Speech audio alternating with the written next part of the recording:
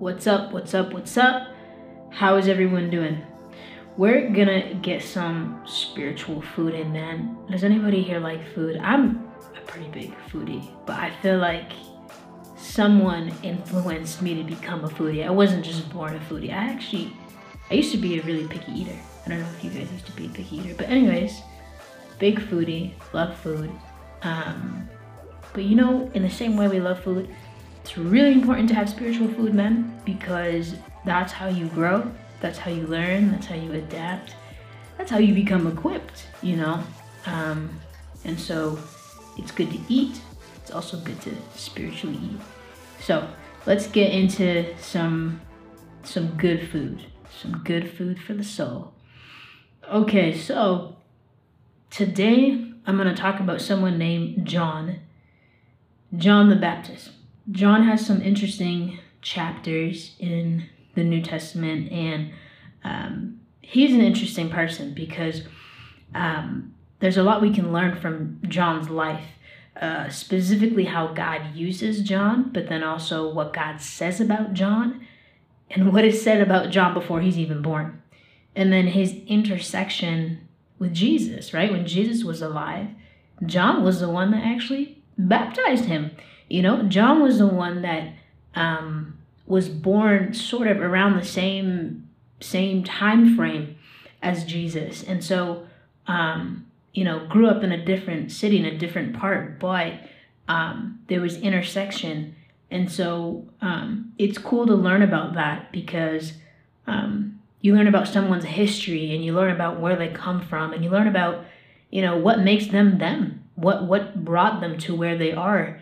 You know, John is not just the person that baptized Jesus. There's a whole other backstory and other history to John, right? And so we know that he was born of a woman who was old, a woman that was barren, that wasn't able to have children, Elizabeth.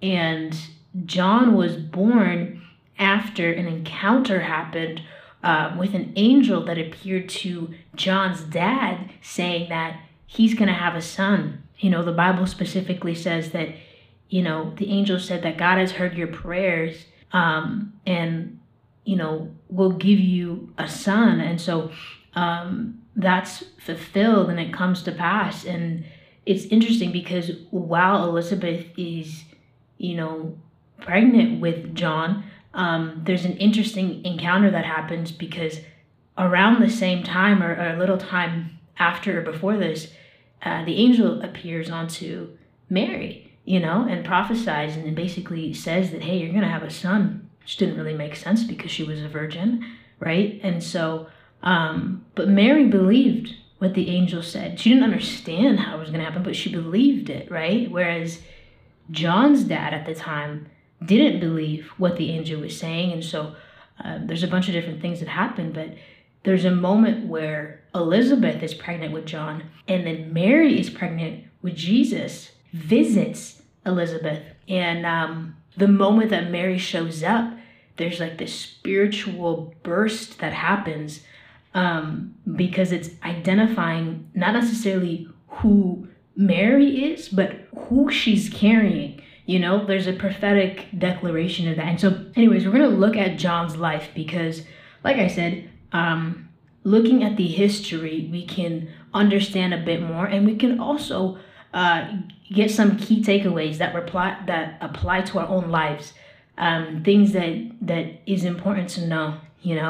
God is so good, and he's so kind, and he's so loving, and I believe that he speaks to us. I believe one of the ways that he speaks to us is through his word, and I believe that what he speaks is true. So if he says that you're loved, you're loved. If he says that you're chosen, you're chosen. If he says that, you are filled with purpose, you're filled with purpose.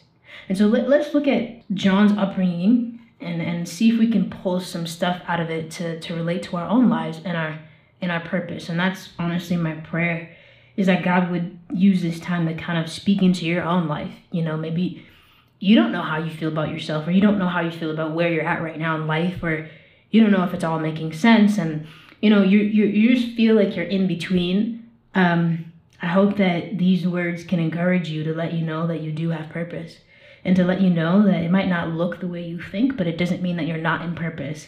And when God says something over you, it is, and we can find comfort and encouragement in that. And so, yeah, let's read. So if we go to Luke chapter 1, starting in verse 5, I'm going to read through these verses.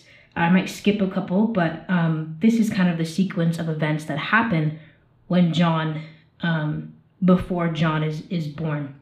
So it says in chapter 1 and then verse 5, there was in the days of Herod, the king of Judea, a certain priest named Zacharias, of the course of Abiah, and his wife was the daughters of Aaron, and her name was Elizabeth. And they were both righteous before God, walking in all the commandments and ordinances of the Lord, blameless. And then in verse 7 it says, and they had no child, because Elizabeth was barren, and they both were now well stricken in age. They were both old. And then it says that in verse 8, and it came to pass that while he executed the priest's office before God in the order of his course, so this is Zacharias, according to the customs of the priest's office, his lot was to burn incense when he went into the temple of the Lord. And so it's just explaining, what his role was. He basically was working within the temple and doing specific tasks and duties within that space, right? And then it just says that in verse 11, that, and there appeared unto him, Zacharias, an angel of the Lord standing on the right side of the altar of incense. And then in verse 12 it says, and when Zacharias saw him, he was troubled, and fear fell upon him. But the angel said unto him, fear not, Zacharias, for thy prayer is heard, and your wife Elizabeth will bear a son, and you will call him John. And you will have joy and gladness, and many shall rejoice at his birth. And so following along with this story, we can see parallels, right? If we go all the way back and we go to Abraham and Sarah, they were at a point where biologically they were unable to have children, but yet God gave Abraham this promise of having these multitude of generations after him. And that can only happen through them having children, right? And so in the same way, an angel of the Lord appears and declares something's going to happen, something miraculous, right? And so we kind of see that mirroring action, that consistent theme of, God deciding to show up in particular ways to speak things over people. And so, an angel says, God has heard your prayer. So we have to assume that, they were praying for this. They were praying to hopefully have a family. They were praying to, have this particular need. And for you, it might not necessarily look like that particular prayer, but it might be a prayer of healing, or a prayer of something that, you have a need of. And so it's beautiful that this angel of the Lord is reinforcing that, not only is God answering your prayer, he hears your prayers. And so something that we can really take from this and gather is realizing and understanding that, no, God actually does hear you. He hears your prayers. He hears your weeping. He hears those things that most people don't hear or see.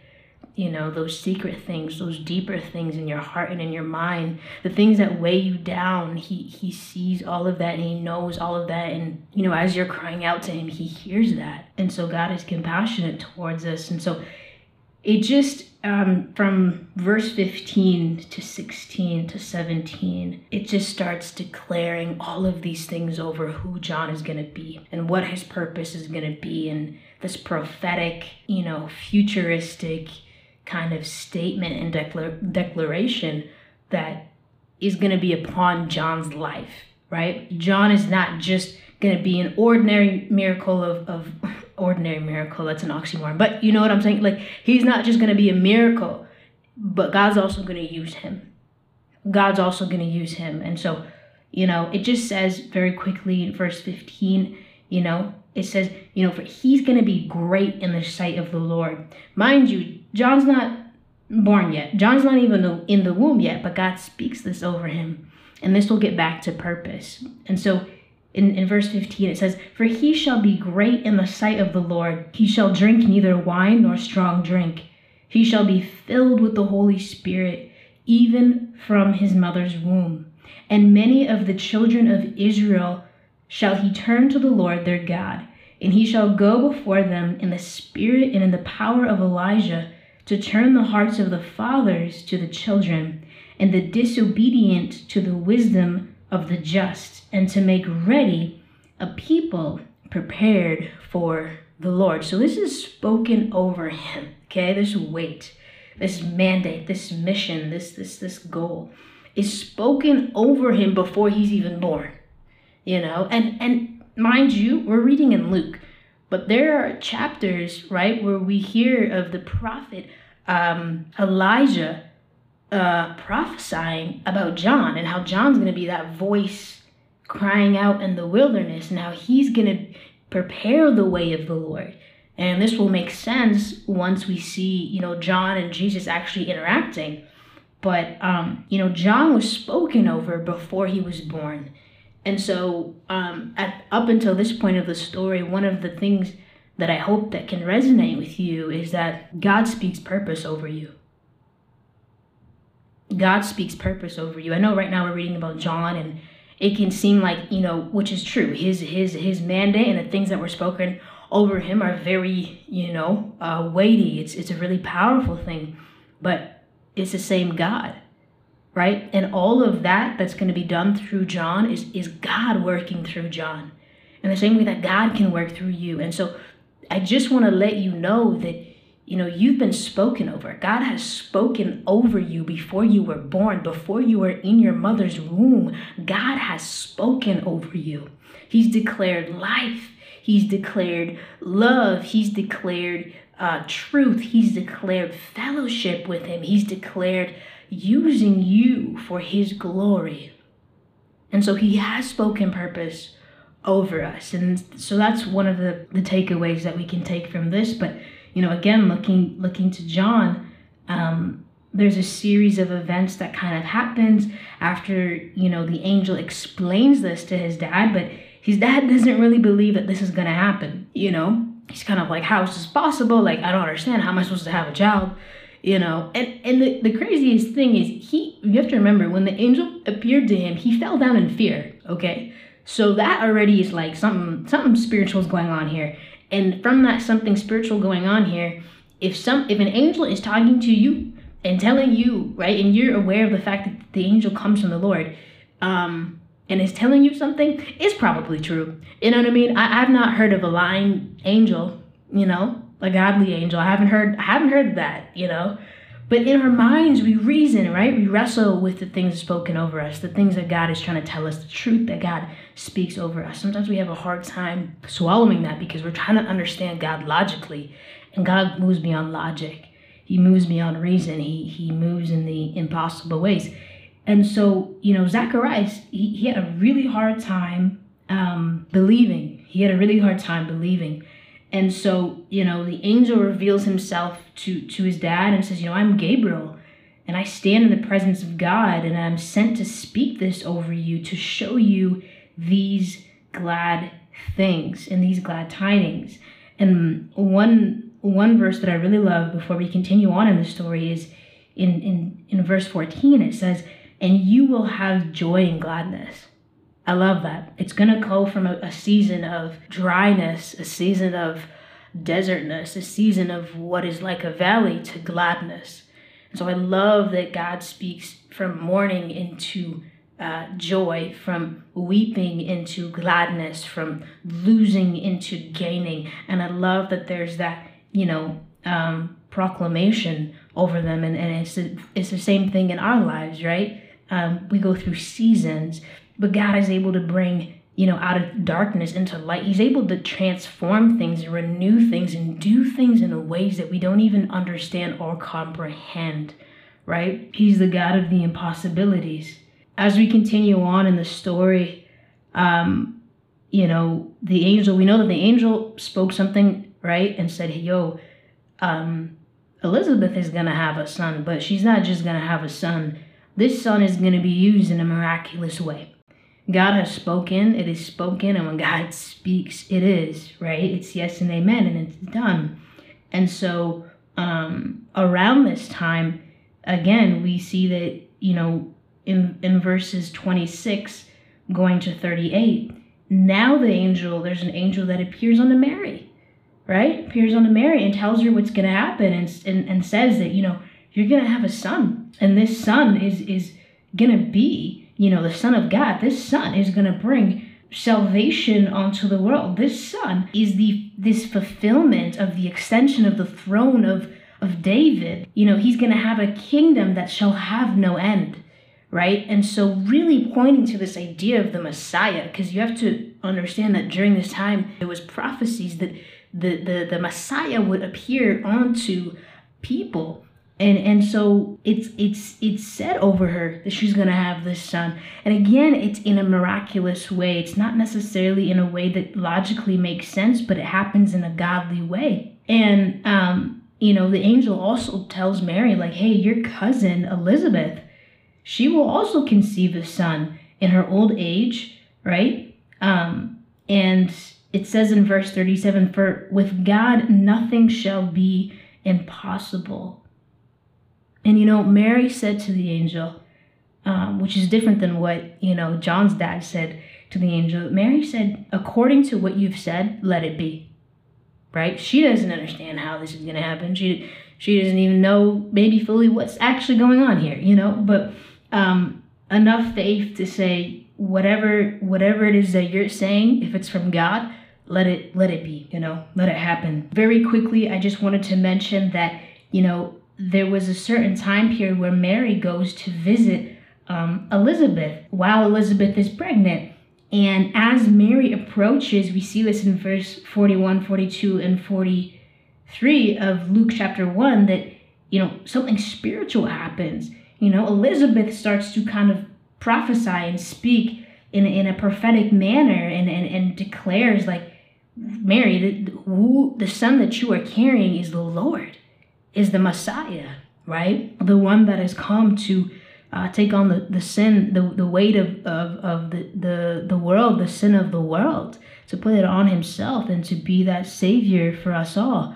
And so one of the things that I really wanted to know on here and to touch on here is that John wasn't supposed to be born, right? Biologically and logically. Because why? His mom was barren. His mom wasn't supposed to give birth, but she did because God's power. So he was born by the power of God, and he was spoken over. His plan, the plan that God had for him, the purpose that God had for him, he was spoken over. And I want to encourage you and let you know that you too have been spoken for. God speaks over you. God speaks over you before you even enter into the womb, because God says he knows the plans he has for you. Not of evil, but of peace, to give you an expected. And God already knows you before anybody else does, before you're even in the womb. And that's an encouraging thing. Why? Because even though it didn't logically make sense how John was born all of a sudden, nothing is impossible with God, right? God can make something out of nothing. He can turn our mourning into gladness.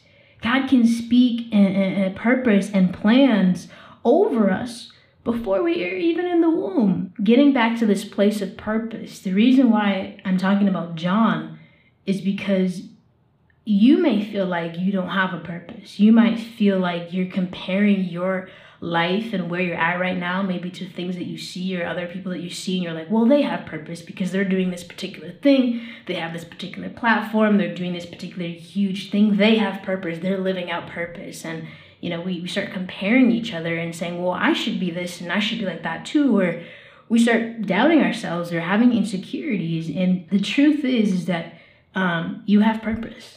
God has spoken purpose over you. And it might not look like that person's purpose or that person's whatever platform, but you have purpose. Can I tell you something? The Bible talks about the fruits of the Spirit. Now, a great way to kind of understand this in a simple way is just that when God's Spirit is in you, right? You have a relationship with God. God's spirit lives in you, right? It's a lot of people think like that voice that tells you go here, do this, or I didn't feel like I was supposed to do this. They say that's their own voice, right? The consciousness or their conscience. But a lot of the times it's actually the Spirit of God leading you and moving your heart and all of these different things, right? And so when the Spirit of God is in you, because the Spirit of God operates in truth, it operates in righteousness, it operates in the very character of God, there are things that are going to flow out of you just from that proximity of abiding in the Spirit of God. So you'll begin to, have a deeper faith. You'll begin to have deeper compassion for certain people. You're going to have a deeper love. You're going to have a stronger patience. It all comes from the Spirit. It's not actually the person necessarily becoming better. It's the Spirit. You're giving the Spirit of God room in your life. You're saying, God, I don't want to just occupy all of these rooms in my life. I want your Spirit in these rooms. I want you to come in and fill the space and use me. Let your word be done unto me, right? Same way that Mary said it, essentially, God, let your will be done in me. And as we do that, there's things that flow out of us that people can actually see. There's evidence of your relationship with God. And this in the Bible is referred to as fruits of the Spirit. And so your fruits and the things that are developing in you, right? It comes from the Lord. It comes from the Lord, right? And so understanding your identity and understanding your purpose, you have to understand that God has made you uniquely you. You're special. You're special. You're uniquely you. And all your quirks, and all of your personality traits, or those weird little things that you like that nobody else likes, or the things that you're great at, your gifts, your abilities, your talents, your mind, the way your mind thinks, the way that you love people, the way that you are thoughtful, all of those different things. God is able to use you, who is you, for his glory. And so I don't care if that looks like, I'm a cashier at Sobeys, man. I'm a cashier at Sobeys. I don't feel like I have purpose. Like I'm a bus driver. I don't feel like I have purpose. Hey, I might be a CEO of a company. I don't feel like I have purpose. But can I tell you something? The fruit of the Spirit comes from the Spirit, so it's the same God. So if God is able to use John in a miraculous way, if God is able to use Jeremiah or Elijah or Noah, all these different people in the Bible, he's able to use you too in a miraculous way. Now listen, the problem sometimes can be is that we compare each other. We think that having purpose means I'm supposed to have a call in my life like Moses. I'm supposed to have this big burning bush moment. And it's like, no. God speaks over your life. He declares life over you. He says, you are the light of the earth.